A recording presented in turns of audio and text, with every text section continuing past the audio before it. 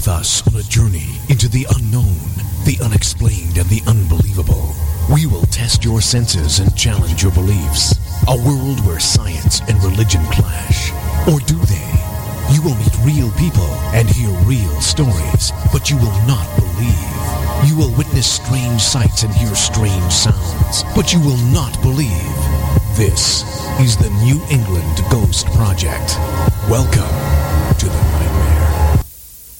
Good evening, morning, afternoon, wherever you are. Welcome to Ghost Chronicles Next Generation. I am Ron Kolick, your host, the gatekeeper around the unknown, the unexplained, and the unbelievable. New England's own Van Helsing. With me is the blonde bombshell herself, Ann Carrigan. Well, good evening, everybody. I hope you're doing well. I'm so happy it finally rained.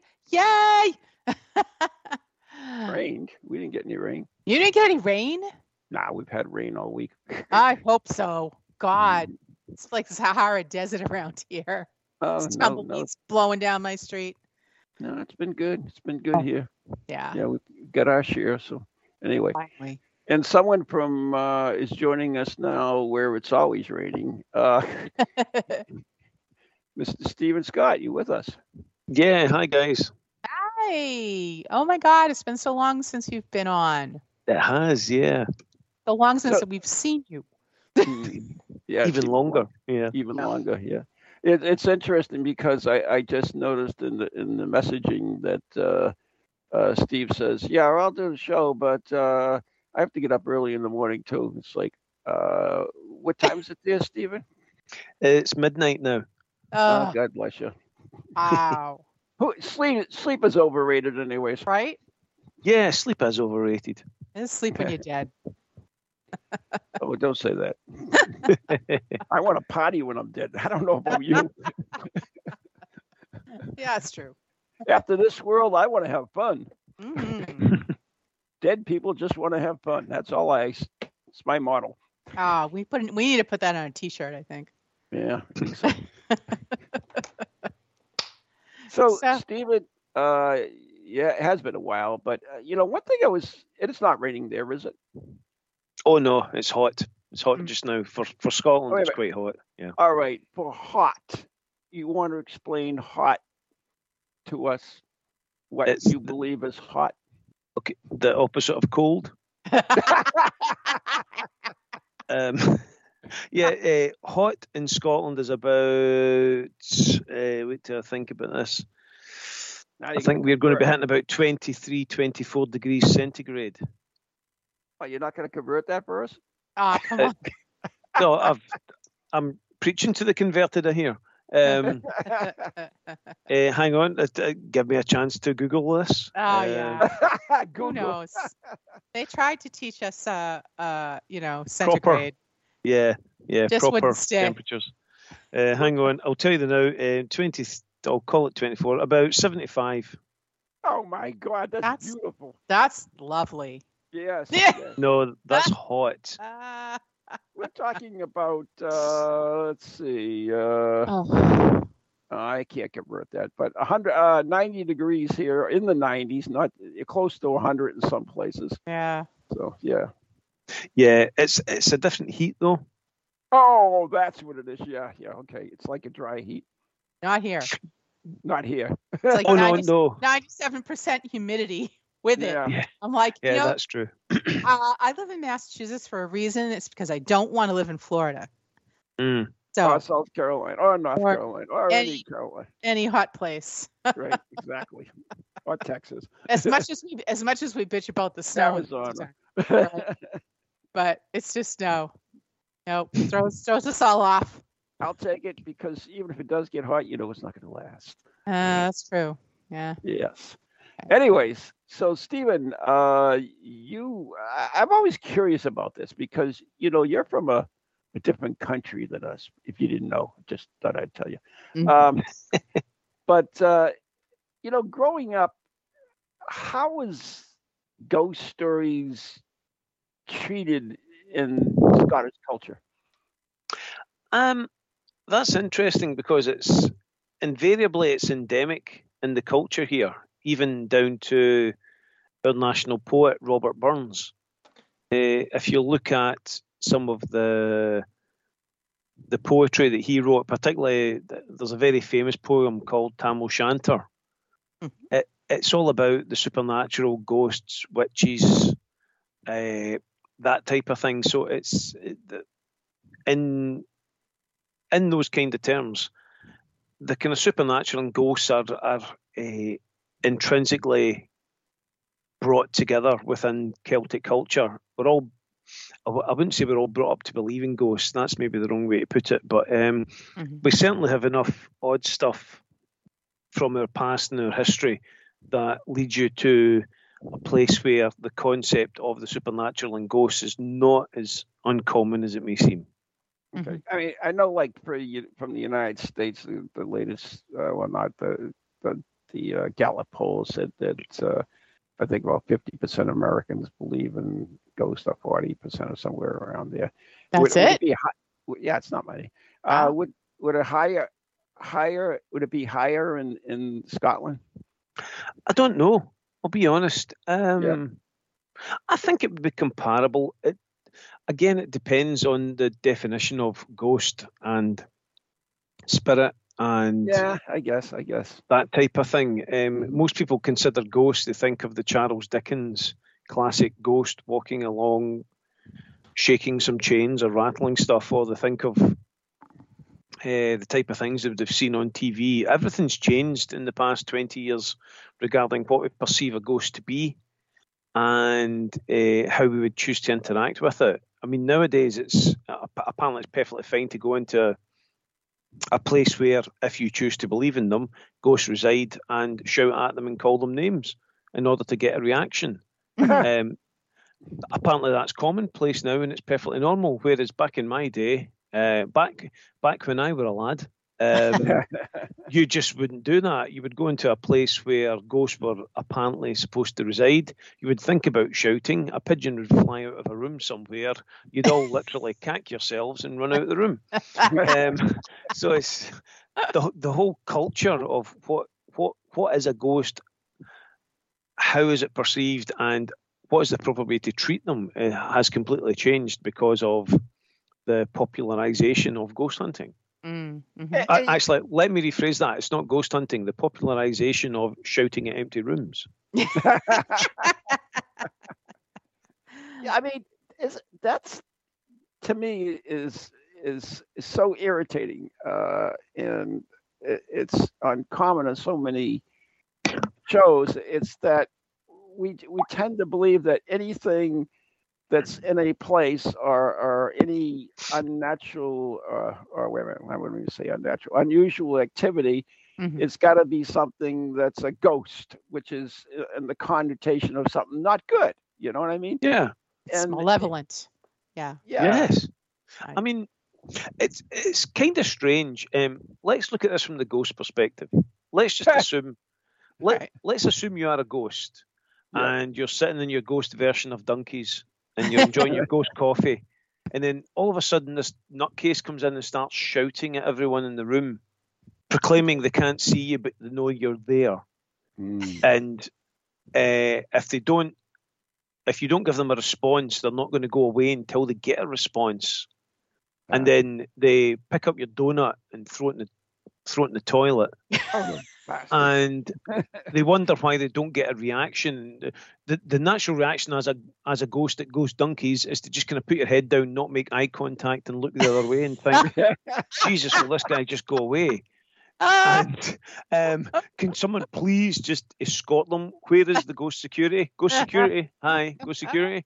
Whereas a lot of these guys now go into these locations and think, right, okay, so there's a Victorian ghost. Apparently, they've been here for several hundred years. It was the ghost of a lady, and if you don't effing come out, I'm going to effing stay here and effing this and effing. I'm like, what?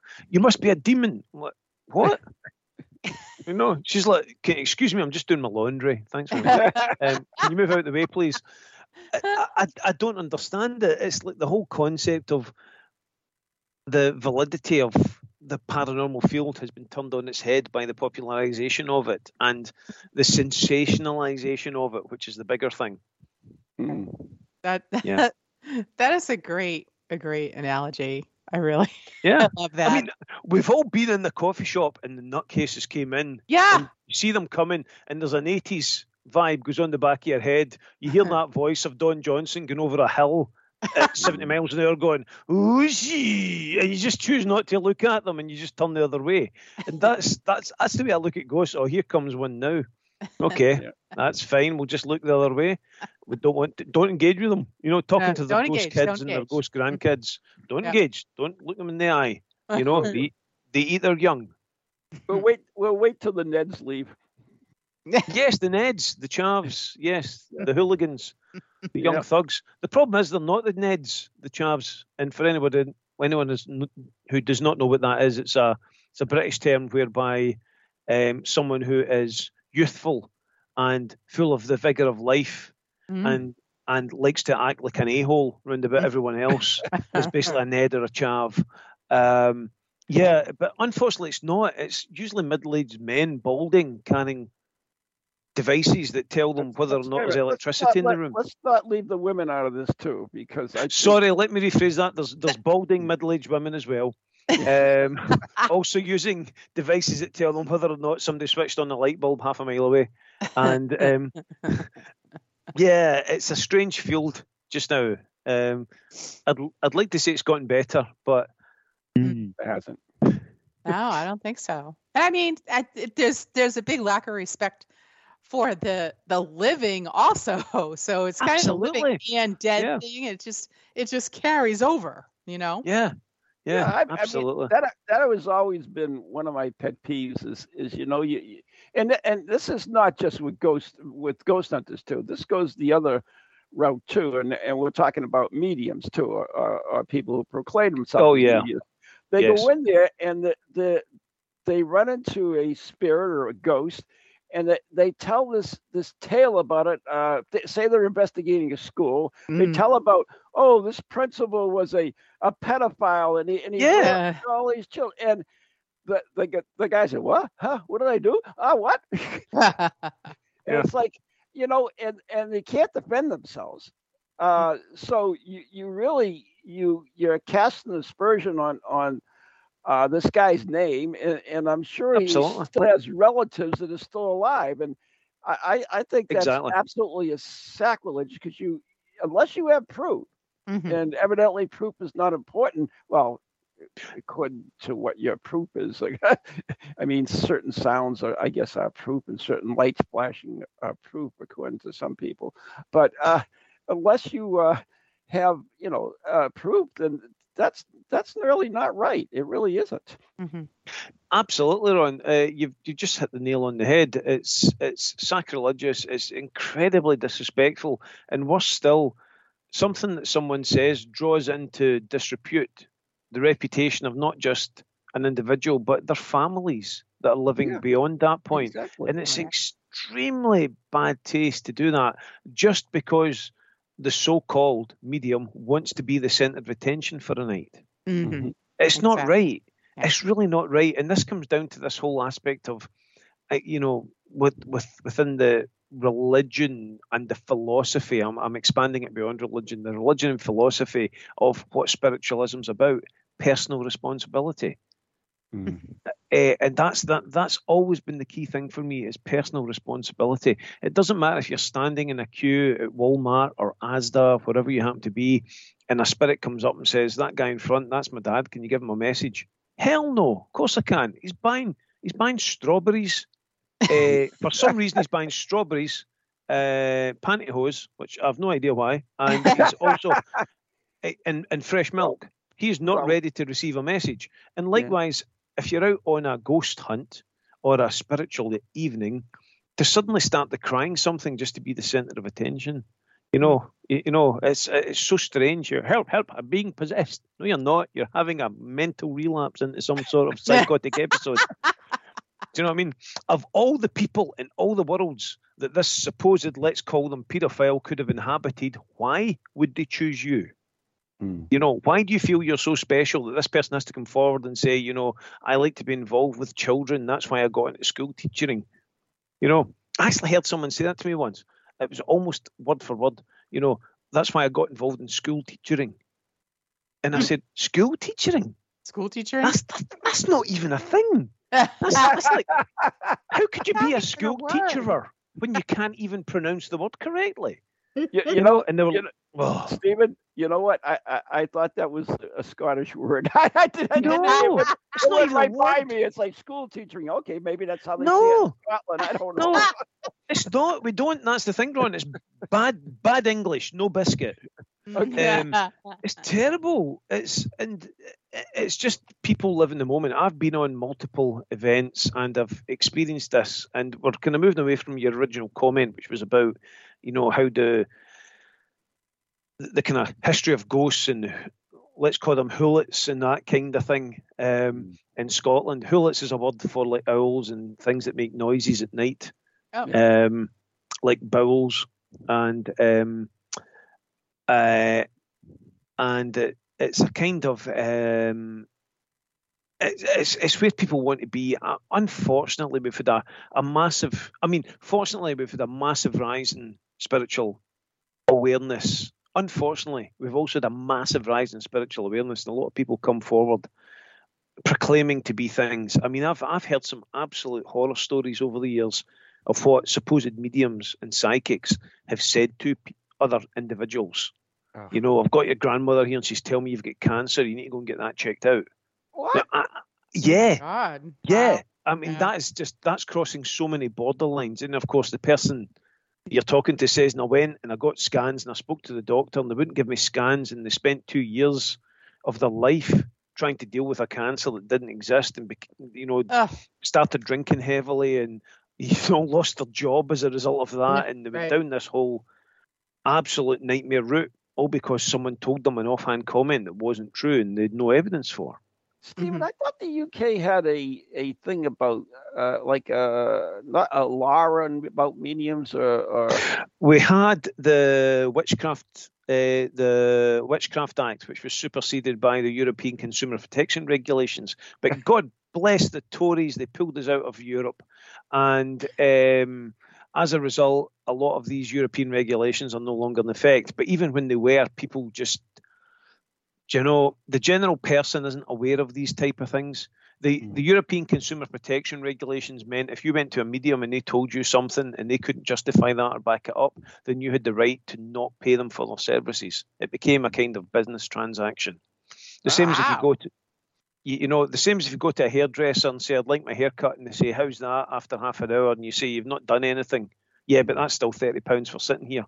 They can't do that. It was brought down to the level of a business transaction, as opposed to something that you'd be tried for, generally, kind of hanged, chased at pitchfork level and, pursued through the fields and then possibly burned at the end of the day if you were lucky enough to live in Scotland. That's nice. I've got your granddad here. Oh, that's lovely. Oh, he gave me a message from my granddad. Thank you very much. Right, lads, grab your torch and pitchforks. Let's burn the bugger. None of that actually can happen nowadays. Well, it can happen, but that's just on a general basis of being Scottish. So all of that type of level, I think, can get brought down to a more consumer level. Where it stands right now, I'll be honest, I'm not 100% sure. Okay. So there are laws and regulations and protections in place. And I believe in Scotland, I'll probably be misquoting this, but I'm sure the Witchcraft Act theoretically is still in effect. I don't think it's been revoked. Oh, so cool. While they're unlikely to hang you or burn you, it's the Vagrancy Act. You can still be tried under the Vagrancy Act, for example, if you leave a spiritualist church without any money in your pocket. I'm sure that's still in effect. What? So, yeah, it's a funny way. That's how they got Helen Duncan. Oh yeah, the last witch. Yeah, that's right. They got her because she didn't have enough money theoretically to get her way home, so they tried her under the Vagrancy Act in Scotland. Mm-hmm. Oh, aye. If I remember correctly, it wasn't because she was communing with spirits, which would have been part of the Witchcraft Act. It had been revoked by then. I'm sure they got her. It was the Vagrancy. It was the Vagrancy Act. What's something you said earlier, and this is my own edification, Stephen. I've always had that connotation. You meant the Celtic, or wait a minute, how do you say it? Celtic. Yeah. Don't say Celtic. That's a whole world of hurt once you start talking about Celtic and Rangers. Basketball team. Yeah, we have the. That's the Boston. Boston Celtics. Yeah. In Scotland, that's football teams. Rangers is the Protestant team. Celtic is the Catholic team. All right. So what I was getting at is you mentioned in Celtic law or something. I forgot what the exact quote was, but you mentioned Celtic, and I always thought the Celtic was Ireland. Technically, it is. I was using a catch-all phrase to kind of simplify down everything I was talking about there. When I mentioned Celtic, I'm talking about the Welsh Celts. For me, is that what you're telling? Well, I'm not the one wearing the hat, Ron, but if you want to wear a dumbed down hat, that's fine. You can take that on board.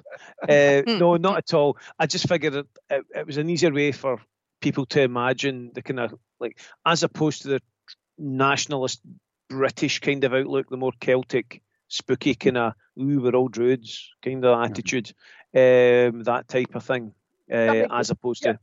The Irish have so many. I mean, they've got all kinds of creatures in their folklore. Oh, yeah. Same here. Same in Scotland. Yeah. Do you have the Banshee? We do have a Banshee. The Banshee's predominantly Irish, but we do have various... you also have the Barghest, if I remember right, which is the dog that howls to promote a death, that type of thing. But, there's lots of different folklore in Scotland. And because Scotland and Ireland, I mean, we're only separated by a couple of miles of water. Oh, yeah. A lot of what happened transferred over, and, a lot of the myths and legends between the two countries moved over. But didn't Scotland invade Ireland? I honestly haven't got a clue. I thought it was all part of this big thing that went back and forth. I mean... no, we invaded England. Yeah, you always invade somebody, but I know that. But that's no, we don't. We don't always invade somebody. We've left Norway alone. We've left Sweden alone. We've left Iceland alone. We've left America alone. That's a bit of a broad, sweeping statement. You make it sound like some kind of weird, like kind of territory. Who are we going for next, guys? Spain. For a fight. We know. Let's go for Spain. Okay, bunch of BAMs. Do you know what I mean? By the way, Spanish people are not BAMs. I'm just pointing out from a kind of Scottish perspective. No, we've not invaded anyone. We've only taken back the land that was stolen from us. Oh, political. Yeah, I mean the whole northern Ireland thing is like a total mess in there, and that's a lot of it. And I swear Scotland did something. I know that, and I can't think of what it is in my little mind because I always forget the details. But they were part of the problem there as well. I'm just saying. I could be wrong. The problem in Ireland. The problem with Northern Ireland is Northern Ireland. But anyway, I think you're thinking of the time of Troubles and the Northern Ireland Troubles. And all that. Yeah, I love that. The Troubles. Yeah. The Troubles. Yeah, they call it the Troubles. Not to be confused with Tribbles. No. The Troubles. Understatement. Yeah. That's the UK way there. Understatement. Which isn't necessarily to do with Scotland and Northern Ireland. If I remember, it's to do with Scotland and Ulster, which brings us back into the religious Protestant Catholic thing. Yes. Which we don't want to talk about in this show. This is a family show. Yes, it is. Oh my God! I hope not. How did I ever get on a family show? That was a mistake. It's a dysfunctional family if it's a family show. Yeah. So I mean, all right. So let's go away from the island and let's forget I ever mentioned it. Okay, good idea. You mentioned what? Except for the giants. I mean, there's a great tale. Isn't there a great tale about the two giants? New York Giants. I mean, what Giants are we talking about? Isn't there like a supposedly a Brit? Oh God, how? There's a volcanic fissure connects Scotland and Ireland. Yes, and what's the story behind it? If you know the legend. Oh, it's something to do with. Is it not Cuchulainn or something like that? It's something to do with giants throwing big boulders across the ocean. Something to. And Ken Stott going, look, it's no thunderstorm, it's a thunder battle. No, wait, that was the Hobbit. Yeah, is it something to do with like large, giant stone creatures throwing stones across the water or something along those lines? Are you Scottish or is that an Irish thing? It depends what side. Do you know? It depends what side of the water on. If you're on the opposite side of the water from Scotland, you're technically an Irish person, and if you're on the Scottish side, you're technically a Scottish person. Okay, now I get it. No, I don't. Anyways, we're coming up on the break, so. But yeah, that's those crazy stones in between the two. There's a famous place in Scotland called Fingal's Cave, which is it's so cool, isn't it? It's awesome, and it very much resembles the Giant's Causeway in Ireland. So the two must have been connected at some point. Yes, that's what I'm thinking of. So yeah, but we are coming up on the break. Yeah. Oh my God, really? You're ready? Yeah, you can go to bed in a half hour. You're listening to Ghost Chronicles Next Generation with Ann and Ron, special guest Stephen Scott, right here on TogiNet Radio, brought to you by Circles of Wisdom, 386 Merrimack Street, Methuen, Massachusetts, and our very, very good friends on Ghost Chronicles Radio on Patreon, and which Stephen Scott is, by the way. And we'll be right back after the following messages.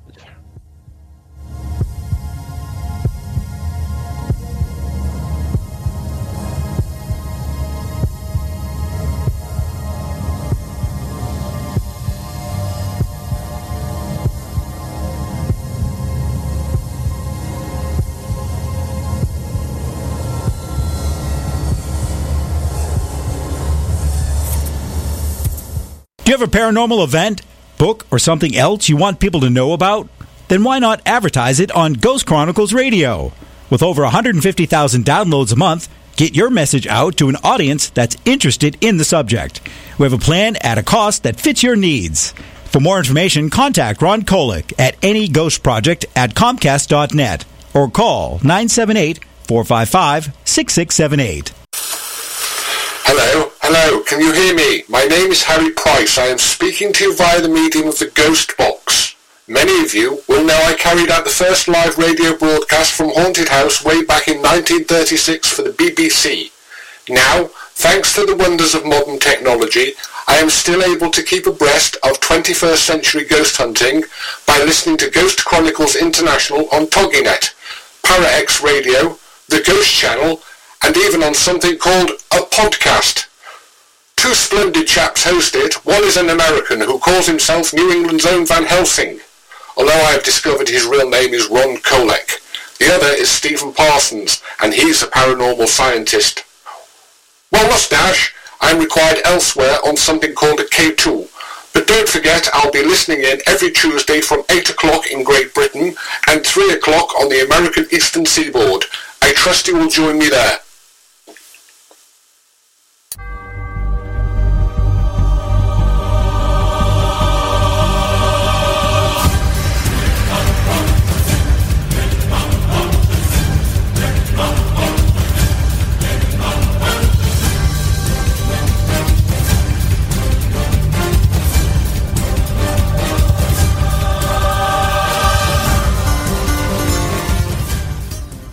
And welcome back to Ghost Chronicles Next Generation with Ron and Ann, and our very special guest this evening, Scottish and good friend, Scottish spiritualist, medium, Stephen Scott. Hey guys. Hi. Well, I have a treat for you. While the interlude, which is kind of like a break but more official, while the interlude was taking place, I found the legend of Fingal. The legend of Fingal? I'm going to Fingal's Cave in Scotland up on the Isle of Staffa. So I'm going to read this to you quickly, just to satisfy Ron's craving for weirdness. And it's in the Celtic world, the cave, Fingal's Cave, is a place of myth and legends known as Oath Bean, or the Cave of Melody. In the common imagination, it's always been linked to the Giant's Causeway of Northern Ireland. According to the legend, the two places are opposite ends of an ancient bridge built by the benevolent Irish giant Fionn MacCúvail. While building the pathway towards Scotland, Fionn gets informed that his enemy, the Scottish giant Benandonner, is coming to fight him. Fionn cannot withstand Benandonner's strength, so he asks his wife Una to help him. Una has nothing to do with the girl band The Saturdays, by the way.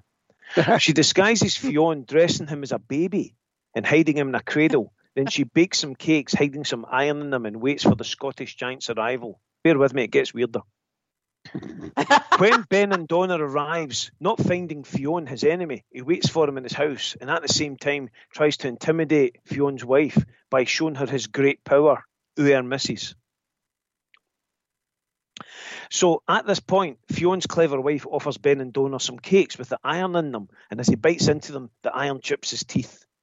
She ridicules him for being weak, saying her husband eats those cakes without troubles, and feeds one without any iron to the camouflaged husband Fionn, who's pretending to be a baby. Belladonna, having seen the baby's strength, is scared to meet the father and runs back to Scotland, smashing the causeway, and so Fionn couldn't follow, so he couldn't be chased by the stronger father, and as a result, we end up with a story of weirdness. So that's why Stephen Scott didn't want to break it up, because his champion, the Scottish giant, got beat by the Irish giant. No, in all truth, I've never heard this story before until I went on Wilderness Scotland side. What kind of a Scotsman are you? I've got hairy legs. Does that count? That's pretty Scottish. I burn in the sun, and I happen to think 23 degrees Celsius, knee 70 Fahrenheit is really hot. That's pretty much Scottish. That's as Scottish as you get. I guess you go. I've got the accent and everything. I sound like Shrek with a headache. I mean, come on. Yeah. So, okay. On the I can peel the jelly from folks' eyes, Ron. Come on. I've got a donkey that talks to me. I mean, how Scottish do you want me to be? Yeah. Seen any hairy coos lately? I've seen lots of hairy coos. You know, I stay up late, I swap manly stories, and in the morning I'm making waffles. Yeah. Waffles. Okay. So Ron has no idea what you're talking about. I know, yeah. I'm a flying token donkey.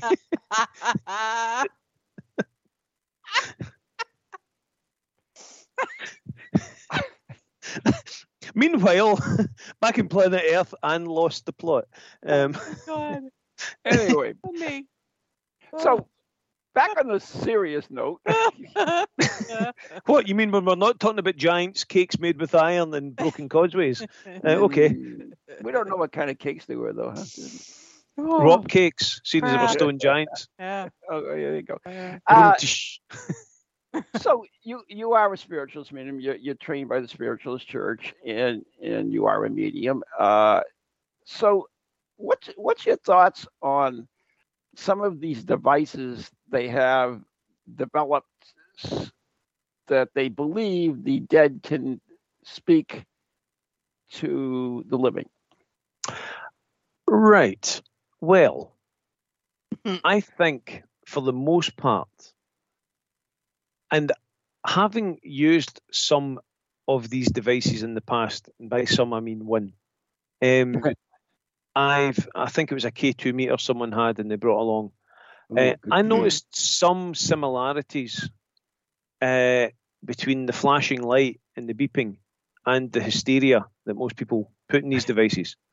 But as a spiritualist and as a medium, I think there's a great difference between spiritual energy, more physical energy that we can emanate, the physical energy of our environment, i.e. electricity, infrasound, subsonic vibration, that type of thing, and what's actually picked up in these things. I think it's very important that people have to understand when they use these devices, particularly mediums, because mediums can be steered very easily. Most mediums are relatively intelligent people. I use the term relatively. Relatively intelligent people, but they're also potentially quite impressionable people. And by that, I mean that they can pick up on something and continue to run with that, and they can be led by feelings if they are not fully trained and fully cognizant of their own limits of what they're perceiving. What I mean by that is that it's very easy for mediums to slip from mediumship into psychic work And psychic work can be powered by the individuals. And just because something's beeping and flashing doesn't necessarily mean there's spiritual activity. It means there is something that is theoretically interacting with that device. Mm-hmm. Without you having a full battery and range of understanding and monitoring of what's causing that device to go off, it's very easy for the medium to then become influenced by the perceptibility of the people around about them, pick up on the psychic flare caused by that, and then start working psychically instead of mediumistically. So, as an example, I was on a ghost hunt in Glasgow once. It was getting to about 2 o'clock in the morning. I was tired. Mm-hmm. Everyone was tired. Wow. And it was hot. It was maybe, 10 degrees centigrade. But one of the meters just suddenly went off for no reason whatsoever. So immediately my brain goes into, right, why is this going off? Are there any electrical sources? I hadn't seen the manual. I didn't know what they were using. I don't know if it was a K2 meter or whatever. It was an EMF meter. So it was picking up some sort of electromagnetic fluctuation or some electromagnetic change. Or, as I had not had a chance to review the materials myself, it had a faulty wire. I don't know. I hadn't inspected the device. So something went off to charge this. It went off for 5 seconds. It went and then stopped. It was possibly more electronic than that, but you get the gist. Right. So everyone started freaking out. Immediately they started freaking out. I could feel the building energy in the room. And I thought, something's about to go down here. And then something moved. We heard the scraping sound. Now, for me, then they started asking, is someone there? Can you move that again? What was that? Now, for me, what I felt was human interface with an electronic device. They didn't know what it did. I actually asked someone the day, do you know what that is? She said, yeah, it's a ghost finder. And I thought, no, it's an electromagnetic meter. It's not a ghost finder. It's it really just measures electromagnetic fluctuation. Nobody's been able to prove that ghosts can interfere with electromagnetic fluctuation yet. Thanks for pointing that out, Stephen. So it's no, what you've got is the box of Biddly Beep. And the box of Biddly Beep can make noises for no reason whatsoever. You know, if there is a badly plumbed toilet that happens to cause a fluctuation in the nearby power socket, for all I know, that could send off the box of Biddly Beep. But anyway, they went crazy, and as soon as they went crazy, we had what I can only describe as a random telekinetic event. Now, you had a room full of 8 people suddenly going, and then something happened, which then made them go, ooh. And we went from to ooh in a matter of seconds. And then it all settled down. And what you could feel was that kind of psychic flare of people's energy going up. And I honestly think they caused whatever that sound was to happen. Because in the meantime, they're saying to me, have you got anything? Can you pick anything up? I says, yes, I've got your gran here. And one of the girls went, what? I was like, your gran. She says her name's Jean. She's got I've got your gran here. She wants to talk to you. Did she cause the movement? Did she cause the noise? And I was like, no. I was like, no, she's got a message for you. And they're like, but who caused the noise? And I'm like, I don't know. I'm sending my feelers out about the room going, I'm like, yeah, no, I don't know, because nobody's came forward to tell me they caused the noise yet. And everybody's looking at me going, you're rubbish. And I'm like, no. I've got your gran here for a message. Do you not want to know what the message is? And it was like, no, we want to know who caused the noise. And it was just such a strange thing. So, from a spiritual point of view, it's really important that people understand that they can affect their environment psychically. And understanding what these machines do and register and correlate to you is really important. Because otherwise, if you put all your faith in the machinery, and this is not me stating the case for take mediums onto ghost hunts, because most mediums on ghost hunts are pretty much useless. I don't see the point of them being there, because mediums communicate with spirit, which is different from what the theoretical concept of a ghost is. A ghost is a recurring or spontaneous event that happens in reaction to the people that are there. from my own personal experience. Do ghosts still go through their ghostly things? Do they walk along the corridor? Do they look at the windows? Do they sit down? Do they stare at the wall, then go, I wish someone was here to see this? Or do they only occur when people are there to interact with that energy, pick up that energy that's left behind and perceive that spiritual remnant? In which case, there's no point talking to it. It's a replay, Right. you know, as opposed to spiritual energy, which is where you have, from my perspective, the spirit of someone coming forward who wants to relay a message. The two are very different things, and they're very easily confused. And from my experience so far, there is no indicator to identify that spiritual energy will trigger an EMF or other device. You know, it's interesting, and you bring up a very good point about PK and psychic energy, and I do think that's responsible for a lot of these public investigation with things happening.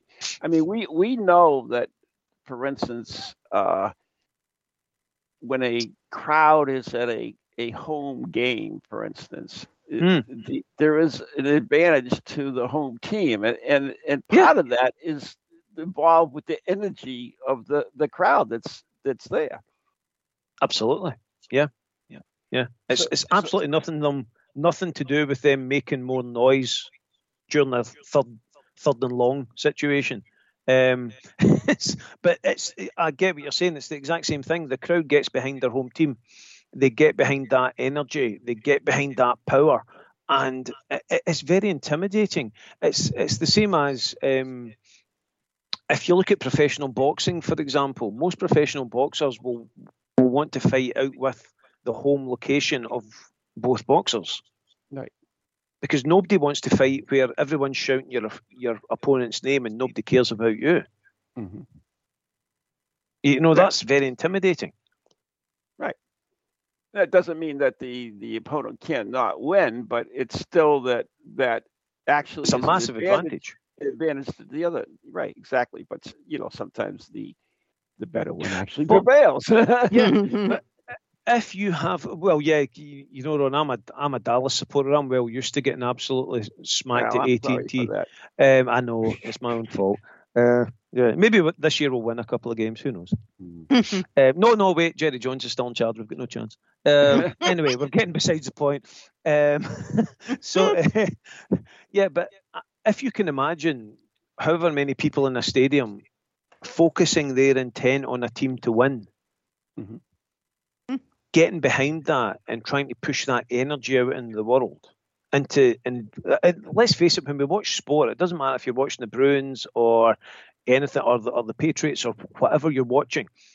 If you're willing someone to do better, you're putting that out there into the world. Whether it's desperation or mild hope, it doesn't matter.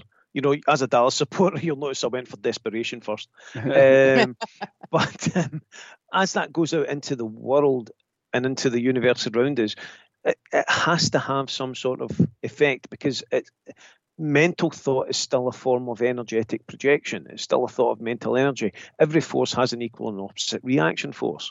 So even by putting something out, you will get a reaction. You might not get the reaction you want, but you do get something. And whether you've got the capability or the power or the drive to change what's happening from I suppose a psychokinesis point of view, whether your will can change the world is something that many people have spent their entire lifetimes investigating. Right. So you believe that you can, well, for lack of a better word, manifest certain things. I mean, for instance, I believe I have that ability, in that I've had, and just little things I'm talking about. I'm not talking about, $1 million, or else I wouldn't be living here. I'm talking to you. Absolutely. That's so. Yeah. Harsh. Yeah. But I mean, I don't know how many times, like, I want a certain kind of ice cream, and I go in the store and I open up the freezers and I look at all the ice creams, and my ice cream's not there, and I go my grocery shop and go back again and try to get something else, and I open it up, and there in the front is the one I was looking for. Or if I want to pick something out, and there's only one on the shelf. I mean, I think we do have that ability to manifest things. Do you agree with that, or is it just a myth? No, I do. Mm-hmm. No, I honestly do think that depending on what we're doing and the reasons we're doing it for, and this is the big difference, is that, for example, willing your football team to win isn't that, is altruistic, the word I'm looking for, isn't that honourable a way to use your capability to manifest. But as someone who's been involved in healing circles and asking for healing and peace of mind to be given to people, right?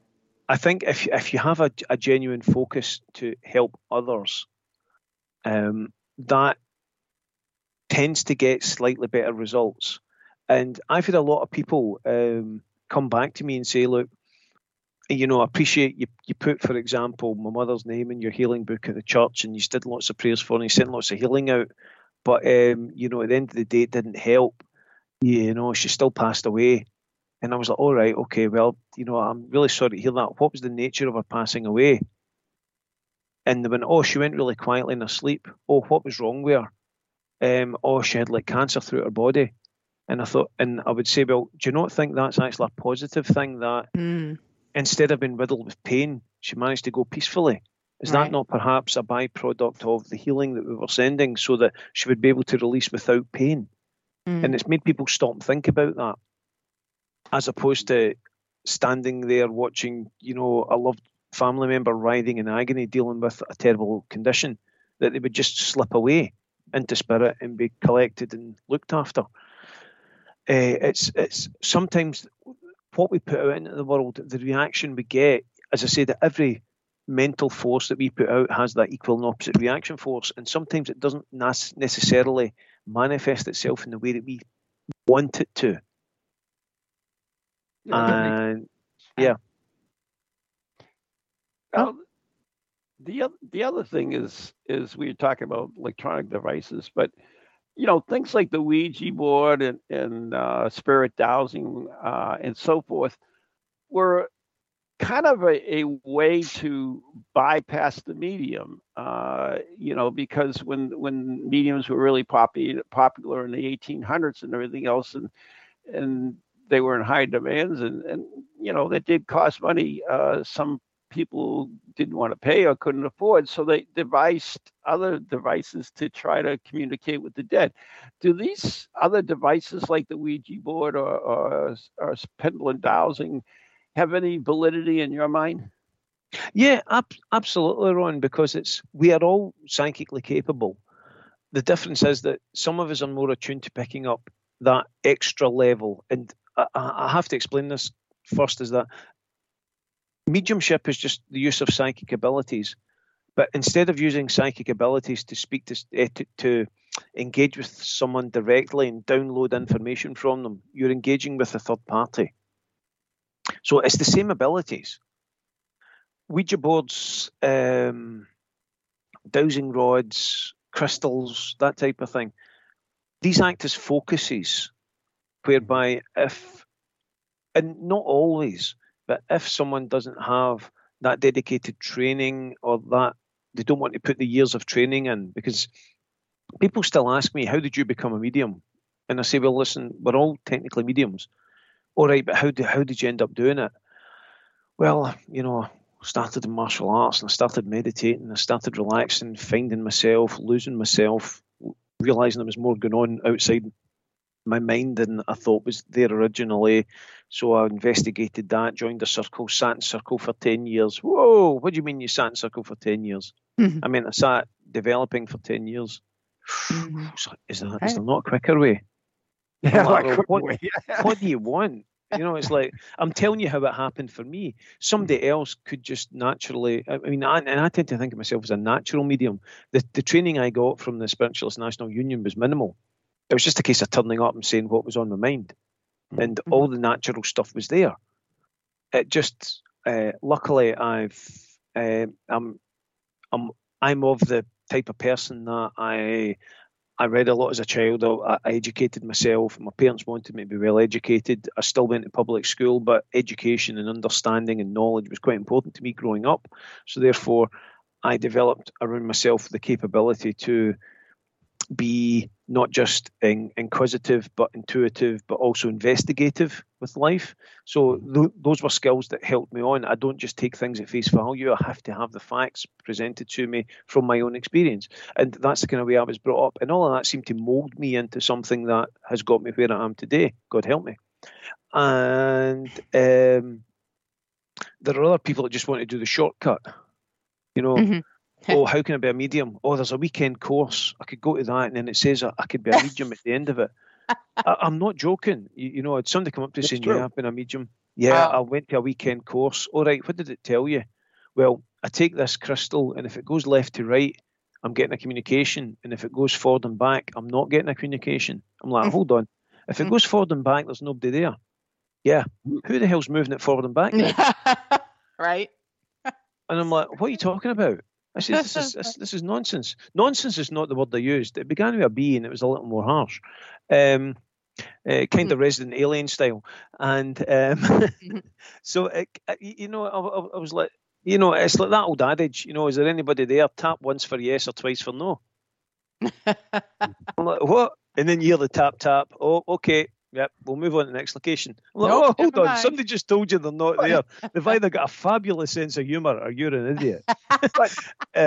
We got the humorous Let me do that. Interject here in that most of those devices, whether it's the Ouija board or everything, someone is influencing that pendulum, the it's possible, planchette, whatever, and you know there are minute nerves and everything, but the important thing is not necessarily how that device is working, but more on where the information is coming from. So I mean, absolutely.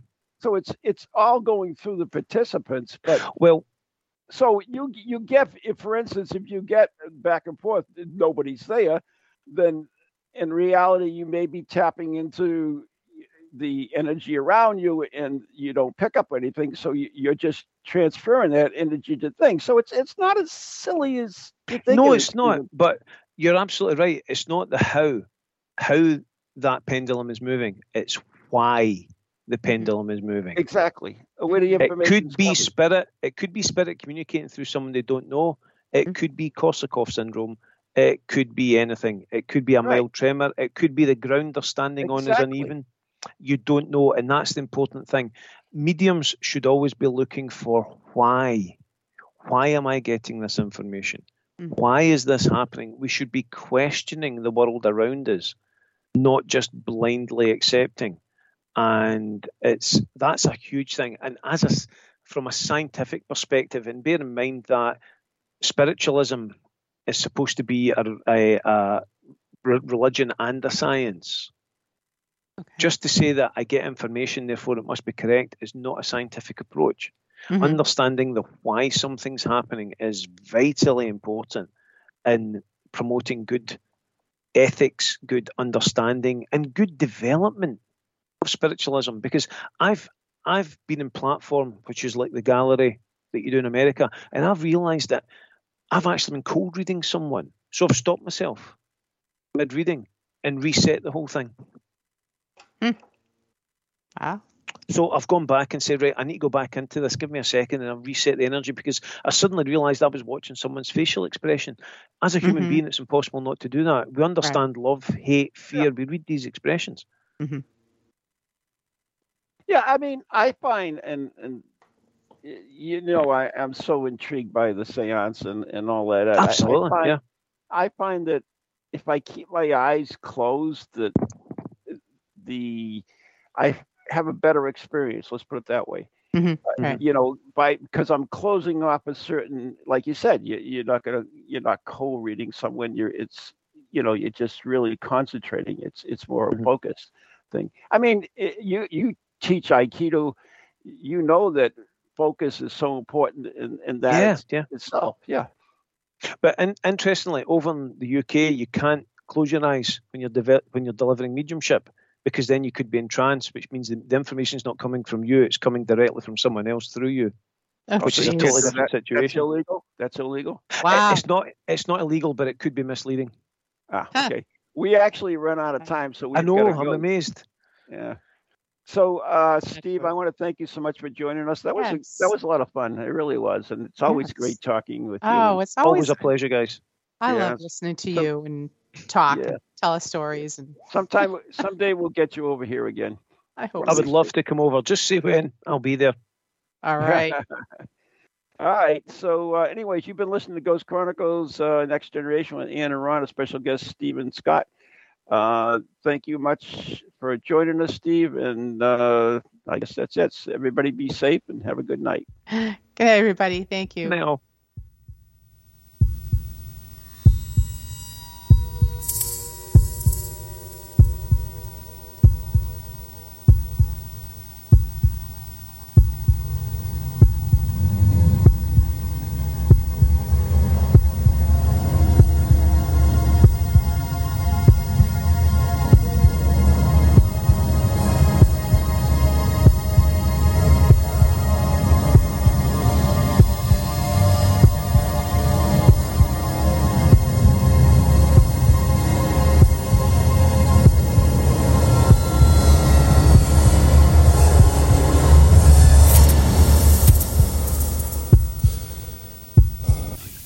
Ghoulies to ghosties, long-leggedy beasties, and things that go bump in the night. Deliver us, good Lord.